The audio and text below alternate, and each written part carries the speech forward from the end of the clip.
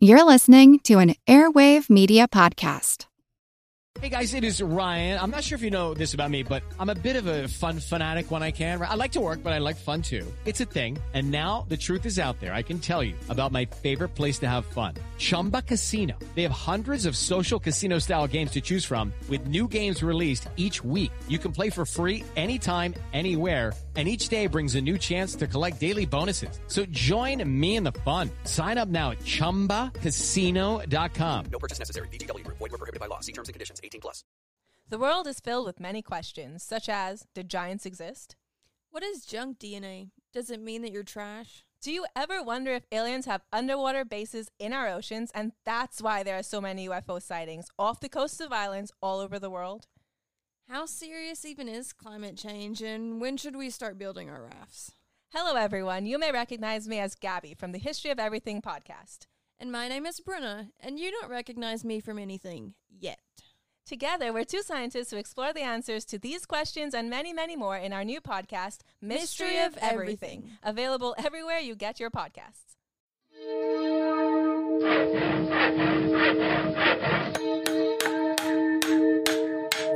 Monster House presents.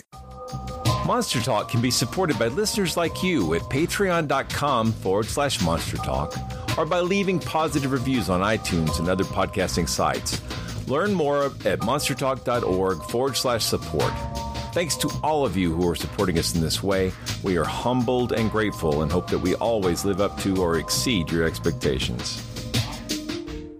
Hey, that's a funny looking deck, man. How do you play poker with these? They're tarot cards. You are familiar with the tarot? I wouldn't say that, but I've seen the cards before. Dr. Schreck. Doctor of metaphysics? The science which investigates the first principles of nature and thought. And nonsense. Schreck is a German word, isn't it? It means fright, fear, something like that. The more exact translation would be terror. An unfortunate misnomer, for I am the mildest of men. However, I sometimes foretell things that are frightening. With these? They are the key, yes.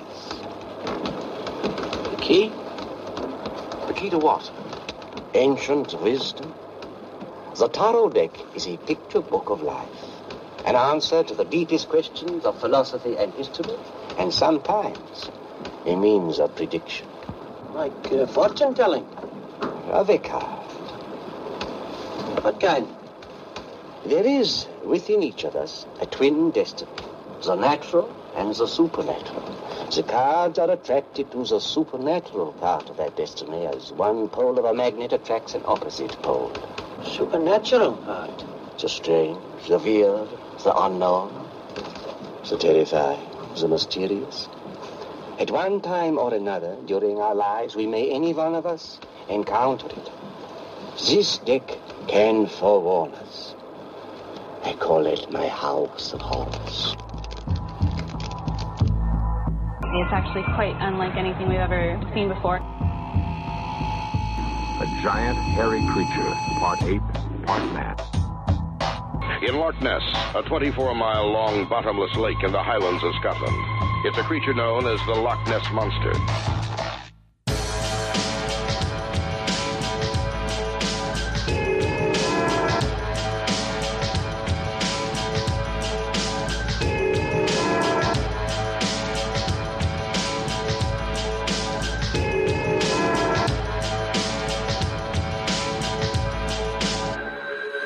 Monster Talk. Welcome to Monster Talk, the science show about monsters. I'm Blake Smith. And I'm Karen Stolzno. That excerpt in the introduction was a clip from the 1965 horror film Dr. Terror's House of Horrors. It's a fun horror movie from Amicus Films, a small studio that specialized in what Americans call anthology films and what the Brits usually refer to as a portmanteau movie. That was Peter Cushing as Dr. Terror, and the rest of the cast includes Christopher Lee and Donald Sutherland, among others, with the vignettes of the tale being anchored together with the framing story of Dr. Terror reading the fortunes of fellow passengers in a train compartment. But before we get into our episode, first, a little business. Today is the first episode in a new format for Monster Talk. I'll talk more about this in the body of our discussion, but the quick version is we're changing to a weekly format and are committed to this schedule at least to the end of 2022. Our research suggests that podcast audiences want frequent episodes released regularly and, perhaps because of changes in driving and commute behavior, that shorter episodes are preferred. But don't panic. Even though we'll have shorter episodes, that won't equate with shallower research. Our plan is to continue to bring you strange and unusual stories about monsters and monster-adjacent content, and to use that content to promote science and critical thinking. If you're a longtime listener, we hope you'll be patient and give this approach a try. And if you're new to the show, we hope you'll dive in and listen to our back catalog as well as enjoying our latest releases. Patreon backers will continue to get extended commercial-free versions of this show. This episode also kicks off Season 2! Going forward, we plan to start new seasons each October because we're big fans of Halloween and the spooky season. So starting our new format in our favorite month feels right. Now that we've dealt with that business, let's shuffle on to our tarot research, a topic we think will suit you. Monster Talk. Karen and I are going to change formats a little bit. We're going to try, we're going to do it. We're doing this. We're switching to a weekly format. It's an experiment, but we're going to stick with it for the rest of this year for sure and see how it goes. We are. So that's, you can look forward to an episode every week from now until the end of 2022 and maybe beyond, but that's at least the current plan. Hopefully beyond. Yeah. I mean, people want more Monster Talk, so we're giving it to them. And I am excited because we're going to talk today about the history of tarot. Now, I am going to be talking about tarot, the divination everybody's familiar with, but I'm also going to talk about the game. And if you'll indulge me, I want to tell a little story about why I want to talk about this topic. Go for it. Okay, super. I was looking for your the explicit permission. All right. So my family, we like to go to bookstores. That's what we do. That's our thing. We like us books. Too. Yeah. And so I have always said there are fewer of them than there used to be. Oh, that's true. Yeah, but we love a secondhand bookstore. We love to give, new homes to old books, that sort of thing. My daughter, Madeline, I'm going to go ahead and name and shame. She is my most let's say occult curious family member. So she was the first one to ask to get a Ouija board, for example. And one day we were at the bookstore, and they have at our used bookstore near us, they have a really large occult section with all kinds of things about witchcraft, Wicca, astrology, New Age stuff. And I'm always over there because I'm always looking for ghost books and monster books. But they also have a big bin full of tarot cards. And she found a tarot deck, and there's a lot of different artwork on these now. There's quite an industry built up around this. And she found a deck that she wanted to buy. And I was concerned because I didn't want her to just hop right into the divination into the pool without being aware that the history of it included like a card game. And and so I said, look, I'll buy you this tarot deck, but what I want from you is a 500-word report on the history of how it switched from being a card game into a divination tool. Oh, you're a hard taskmaster. Well, I suck is what the actual thing is. It's like, because what I should have done is said, yes, I'll buy this for you upon receipt of a report. Okay, well, yeah, it was like a year goes by and she still hasn't given me the report. And I'm like, okay, listen, I don't believe you're going to fulfill your obligation. So I'm getting ready to do... You're going to take them back? I'm not going to take them back, but I said, you have to understand where this comes from. So I'm going to do a Monster Talk on this. And although it's regular feed content, I mean, it really fits in nicely with our History of Magic series we've been doing intermittently. But that'll teach her. Right, exactly. Yeah. You have to listen to this because I want you to know where it comes from. So... And I learned a lot preparing for this. So I feel well informed. I find it interesting that you talk about this originally being a game, because I think most people today think about tarot cards in terms of a system of divination, predicting the future, fortune telling. I don't think most people think or know that it was once a game. Yeah, certainly not in America and in English-speaking countries. It turns out if you are in French-speaking countries, Tarot, the card game, is still extremely popular. So the card game... I didn't know that either. Yeah. So there's a cool video. I put a link in the show notes. There's a cool video that explains how the game is played. And it's called a trick-taking game. So I'm trying to think, like some other games like trick games are like euchre or hearts or bridge, where each round everybody has to play a card, and then each round someone gets to take those cards for points. And there's all kinds of interesting rules about how the points work. But it is a multi-round game, and you try to take the most tricks and get the most points. It is, and it's played with. It's a little bit different from a regular card deck, or like American playing cards or traditional, poker cards, for example. A traditional poker deck has 4 suits. Like we would think of hearts, clubs, diamonds, and spades. But there are other suits. For example, Spain and Italy had cups, coins, and swords. Chinese cards had suits that were based on money. There's bells, tiles, acorns, shields, leaves. So just you basically need 4 easy to spot symbols. And if you think about it, card games are kind of a technology. They've evolved over time, right? So as better paper making and reproductions, have come along, they've changed and improved. Yeah. Well, I think it's interesting that you compared tarot to bridge, because I keep reading about that and hearing about that as well. And I have never played bridge myself. I've often just associated it with, I guess, older people playing it on a cruise ship or something like that. I always associate it with like a upper classy kind of thing, like something that wealthy people with time do. I don't.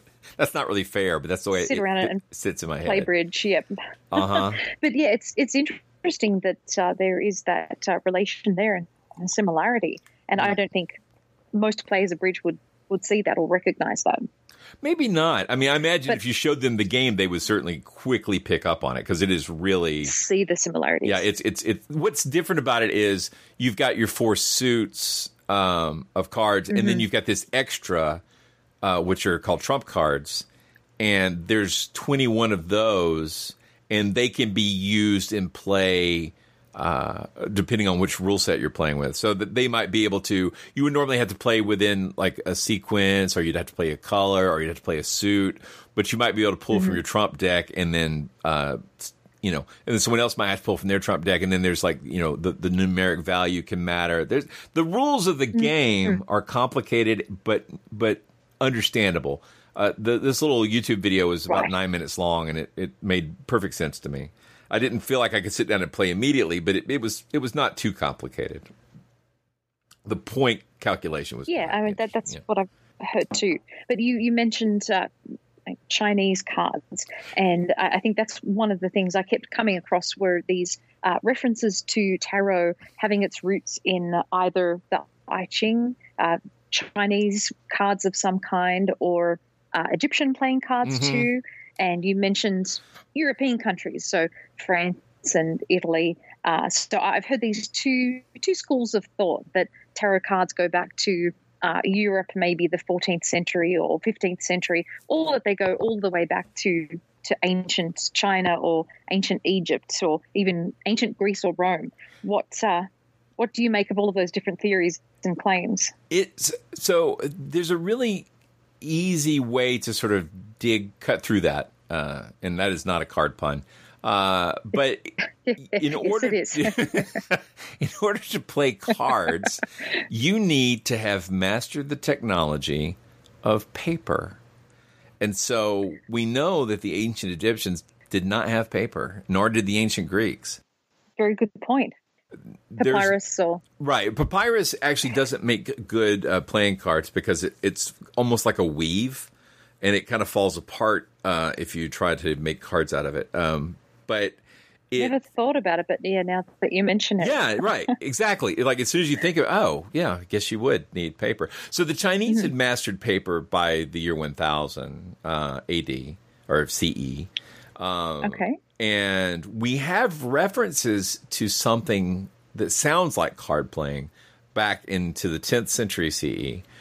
But it's not until the 1100s and 1200s that we for sure know there's textual records of not only the names of the game, but the games were being played with cards.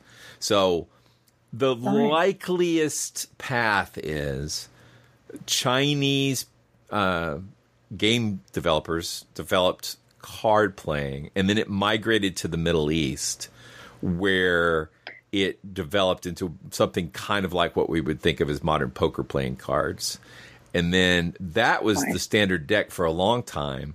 Around the 1300s, the game of tarot was developed in Italy, and it had the four suits plus the trump decks, and these were like things you would have commissioned. These were not mass produced, so the games existed in cheaper forms, but families with money would commission artists to make one of a kind card decks. So a lot of the ones we have in museums are where someone's produced a page of cards, but they never cut them, so they survived, right?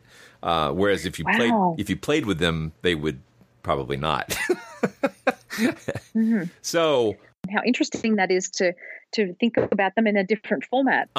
In fact, if you go look, got lots and lots of links for this episode.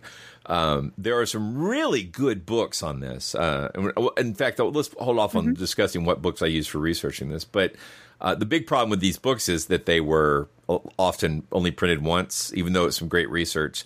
They're not easily found. So you might have to look online for a PDF. I'm always concerned about the legality of the Scribd.com website. I use it, and it's an incredible source for information. Copyright be damned. It's awesome. It's like you pay a fee. I don't know. I'm hoping the money gets back to the authors. Well, I was going to say, you pay a fee too. Yeah. You would hope.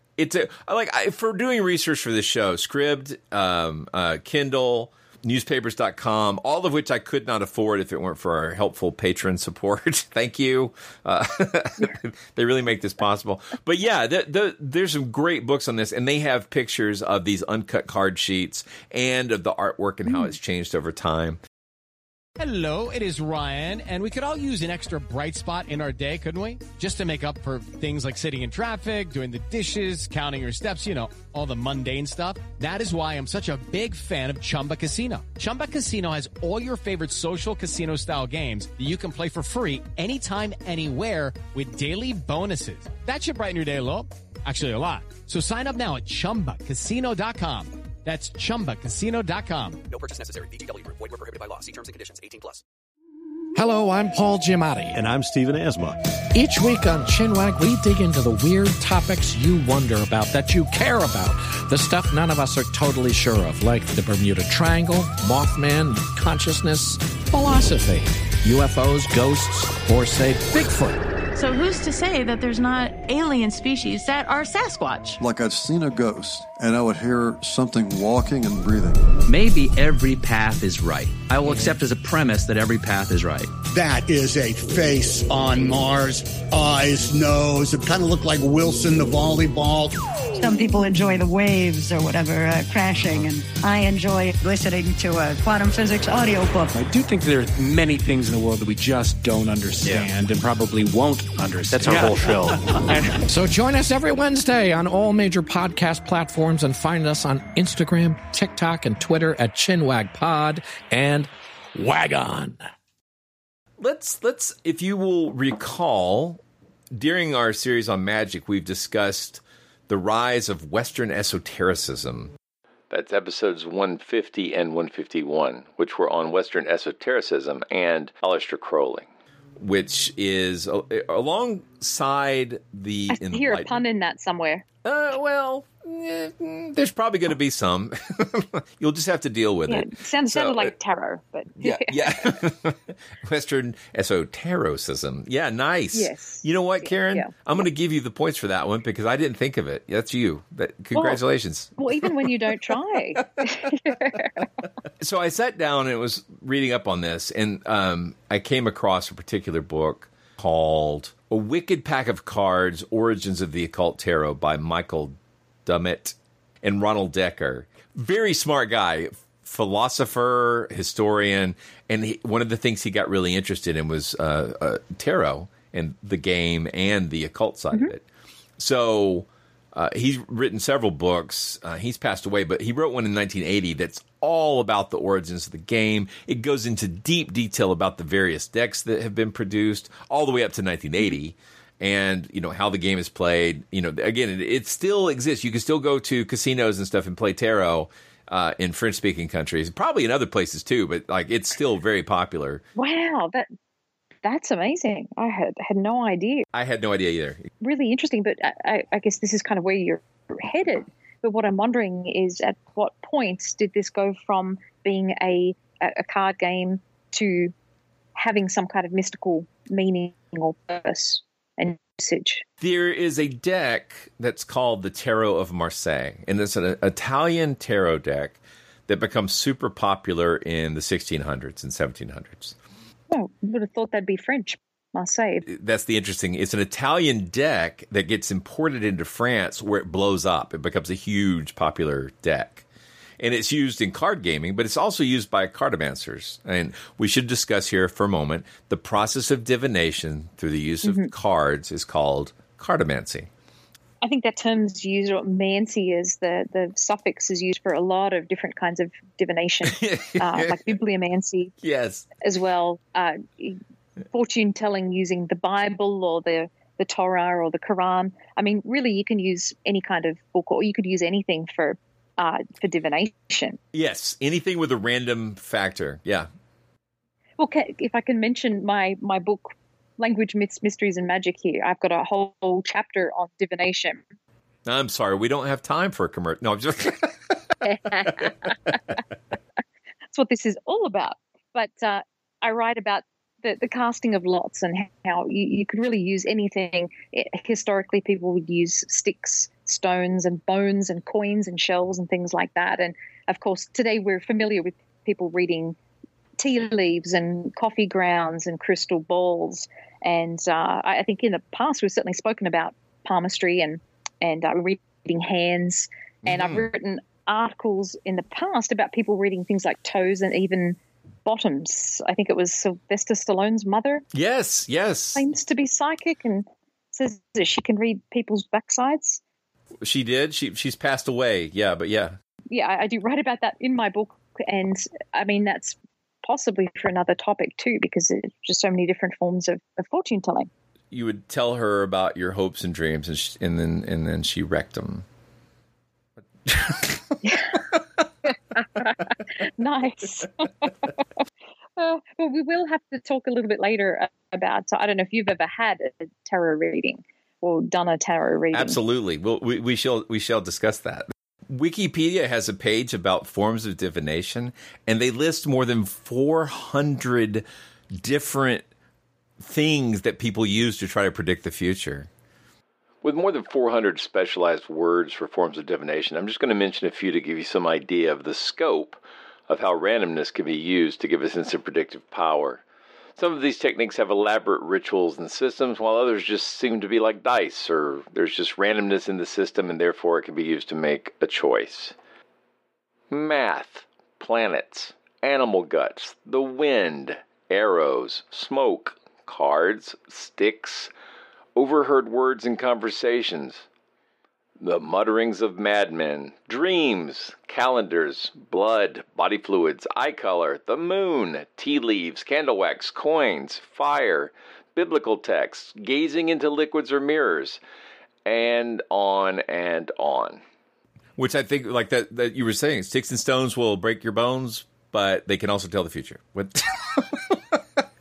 Sticks and stones, yeah. But previous guest of ours, Lynn Kelly, she had come up with her own system of divination. I think it's called taromancy, and I think it was using pick up sticks or something similar to that. But really, you could truly use anything. But I think in terms of just aesthetics and art, tarot cards are very beautiful.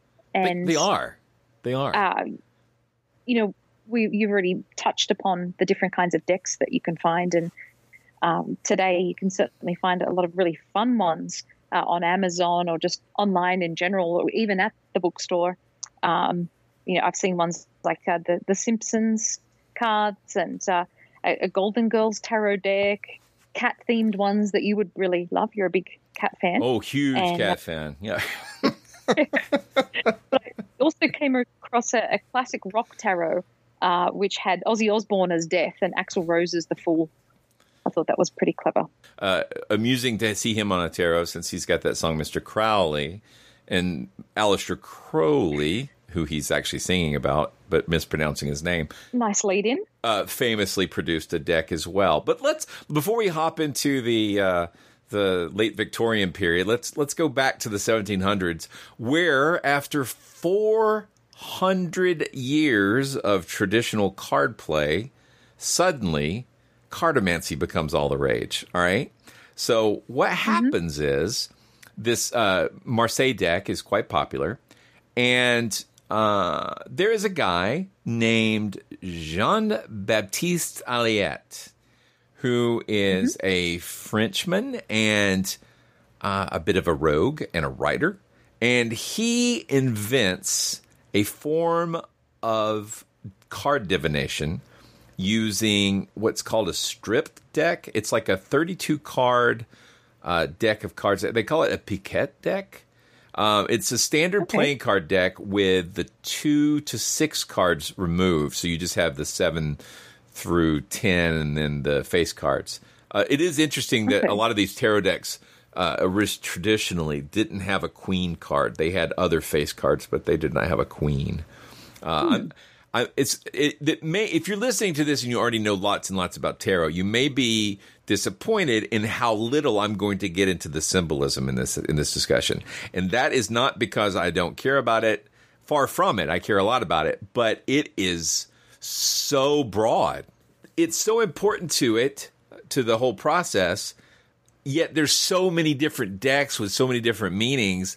And then different interpretations. Exactly. It's like that is hours and hours and hours, and you would never be done. It's just so. We're just going to step back from that level of inquiry and just work here through the broader stuff. So can be the subject for another show sometime. Yeah, exactly. So anyway, Jean-Baptiste Alliette also goes by the name Attila or maybe poorly. Was his name backwards or something? Yeah, it is his name backwards. Exactly. It's his writing name. So it's just a nom de plume. He writes a book called Etiella, or A Way to Entertain Yourself with a Deck of Cards. And it is a explanation of how to use cards to tell the future. And largely as a form of entertainment, he's not trying to get in trouble for, being a witch or anything like that. It's 1770, so it's really the Enlightenment. And which is interesting, because what I'm about to reveal is that the tarot, as we understand it, is about the same age as America as a democracy, as a country. It's right the same period of time. Yep. That's how old it is. It does not go back to ancient Egypt. Right. So I'm just going to read a little excerpt from Wikipedia. Unlike most things, I think it's a fair enough kind of assumption or guess, because so many things do go back to ancient societies. Well, divination certainly goes way back. But what was happening in the late 1700s, France was going through this, what everybody calls Egyptomania. Like everybody was interested in Egypt. And then keep in mind, this is still before Napoleon takes troops to Egypt and actually conquers it, right? Just culturally, everybody's really interested in Egypt. So, again, I'm going to read from Wikipedia. In 1781, the French-Swiss Protestant clergyman and occultist Antoine Court, who named himself Courtegeblin, I believe is how that's pronounced. It could be Gebelin, but I don't think so. It's Courtegeblin. He published a massive work, Le Monde Primitif, The Primitive World, and his idea that the tarot was actually an ancient Egyptian book of arcane wisdom. His work included the essay by the Comte de Millet, who first called tarot cards the Book of Thoth, or Thoth, or Toth. and crucially claimed that the Egyptians used the cards for fortune telling and described what purported to be their method of divination. Now, that's after the 1770 book, which was using regular playing cards, right? So different guy, same period of time, comes out and says, look, I've looked at this Marseille deck. I've looked at these cards. These are not just playing cards. These are actually artistic representations of ancient tablets from Egypt, and they have secret wisdom in them. It is the Book of Thoth, or Thoth. I'm not sure how to pronounce that, but the ibis-headed god. Take your pick. Yeah.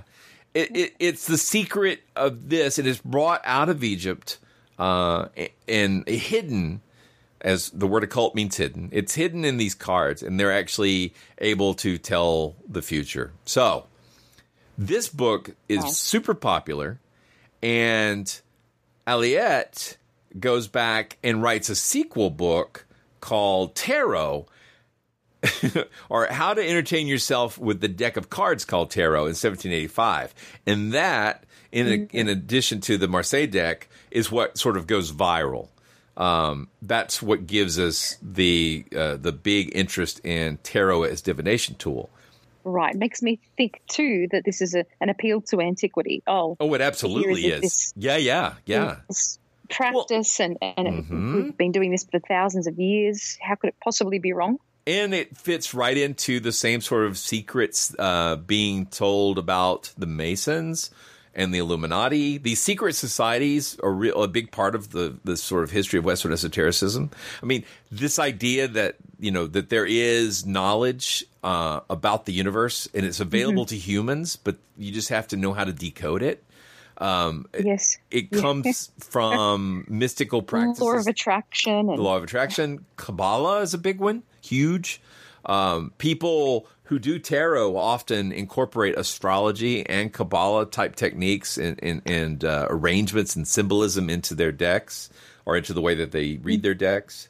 I just have to comment and say that the story of tarot seems to have everything. It really seems to bring everything together and to touch upon everything you can think of with regards to metaphysical and the occult and supernatural, and got it all. Yes, I mean, keep in mind that without the divination stuff, the Trump deck was reproducing a sort of medieval worldview, in the sense that the cards had a hierarchy that doesn't make a lot of sense to us in the modern world, but would have been more culturally available to people, understanding how it goes from like the fool at the bottom to the world at the top, like that whole range of what's more important. Absolutely, yeah. Talking about the feudal system and the social structure of the time, that's alien to us now. Yes.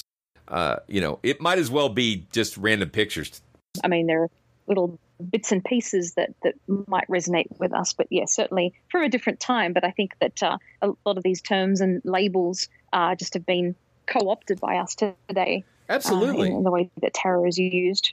I know we did an episode where we talked about Western esotericism. Part of that talks about how in the late 1800s, just to narrow it down to, a century, in the late decades of the 1800s, there was the Hermetic Order of the Golden Dawn, a group of British aristocratic type people, upper class people, who were interested in the occult and got together and sort of systematized this thinking, both in ritual magic and ideas about, how society should be put together. It was full of poets and artists, and they end up being incredibly influential in a lot of ways. And one of the ways they're influential is A.E. Waite, who was one of the members, gets really interested in the tarot and wants to make his own deck with his own symbolism.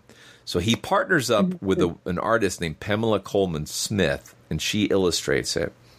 They produce the card deck through William Rider and Sons, and this becomes known as the Rider-Waite deck. I like to think of it as the Rider-Waite-Smith deck or the Waite-Smith deck, because I know it's important that it had a publisher, but in the big picture, it's more about the symbolism and the art. But we do seem to see that a lot, that even though these things are often today associated with women. Oh, it's women who see psychics. It's women who believe in all these kinds of things. Yes. Often men were really at the forefront of these kinds of things, particularly as inventions, and would often have women doing the design of the cards. We get the same thing with Aleister Crowley's cards as well, which we'll get into soon. But the women are often erased from history. Yes, and which has another kind of irony in that it's sort of a fake history. But I'm going to bring this all together here in just a second, or I'm going to try. So here's what happens: the Rider-Waite-Smith deck becomes very popular, but very popular in tarot at this time is not crazy. I mean, it's not like it's not like everybody has one until the 1960s. Yeah. So so about 60 years after the original deck is produced, I think it's the American Card Company. There's an American Card Game Company, American Game Company. I forget, so I didn't write that down. But American Tarot cards were produced by U.S. Games Systems Incorporated, which was founded in 1968 by Stuart R. Kaplan. And originally, it only produced the Rider-Waite-Smith tarot deck, but now produces over 400 proprietary items from over 20 categories, including tarot, playing card games, children's games, etc. An American company decides to reproduce the deck in the heart of the sort of 1960s New Age explosion.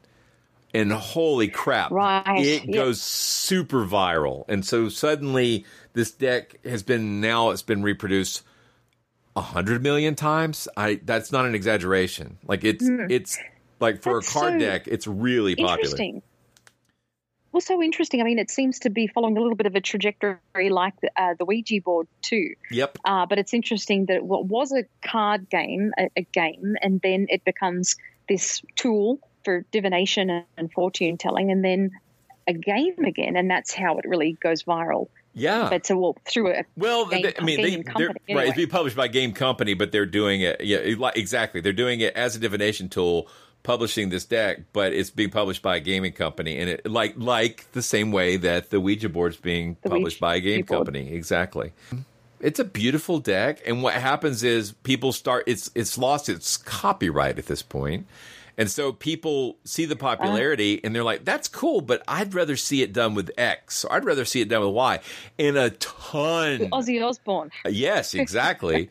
A ton of people have redone the decks with their own art or changed the symbolism. And it's all people sort of riffing on this idea that, again, the idea emerges in the late 1700s, kind of really gets properly systematized in the 1800s. And then explodes in popular culture in the 1960s. So you now see all kinds of variants, some based on fictional things, some based on real things, all with their own allegories and symbolism. So I think the internet age has also reinvigorated the interest in tarot. And I mean, certainly you can see them in bookstores, but just you find them everywhere online. And I think being skeptics, they're still beautiful from an artistic viewpoint. Well, they are. I mean, I've had tarot decks, and Matt, my husband, he's had tarot decks, and I think most people I know have had them, whether they believe in them or not. Yes, well, there you go. Tool of divination. And even if you don't believe in them as being able to help you foresee the future, they certainly, without a doubt, have poetic and symbolic significance for people. Even people who don't literally believe they're going to tell the future, it can give them something to focus on. It can give them something, people will find symbolism and parallels with their real life. I mean, it's got that Barnum effect sort of built in, right? Yes, and I do want to talk about that a little bit too, and just modern uses of tarot cards. And that's the end of part 1 of our coverage of tarot. We'll be back next week with part 2, where we'll continue to look at how tarot cards are used for divination and their cultural impact. Monster Talk. You've been listening to Monster Talk, the science show about monsters. I'm Blake Smith. And I'm Karen Stolzno. You just heard part 1 of our 2-part episode on tarot cards. There's a lot more to uncover in part 2, so join us next week as we look into the way that mysticism and creativity have added exotic pseudo-antiquity and meaning to what was, for centuries, a mundane but popular card game. Monster Talk's a proud member of the Airwave Media Podcast Network, home of such shows as Big Picture Science, Good Job, Brain, and My History Can Beat Up Your Politics. If you'd like to advertise on the show, contact sales at advertisecast.com. Check out our Monster Talk merchandise at monstertalk.org/store, where you can find a variety of cool products to show that you're a next-level monster enthusiast. Monster Talk is produced by Monster House, LLC, and our theme music is by Peach Stealing Monkeys. Thanks for making our show a part of your listening life.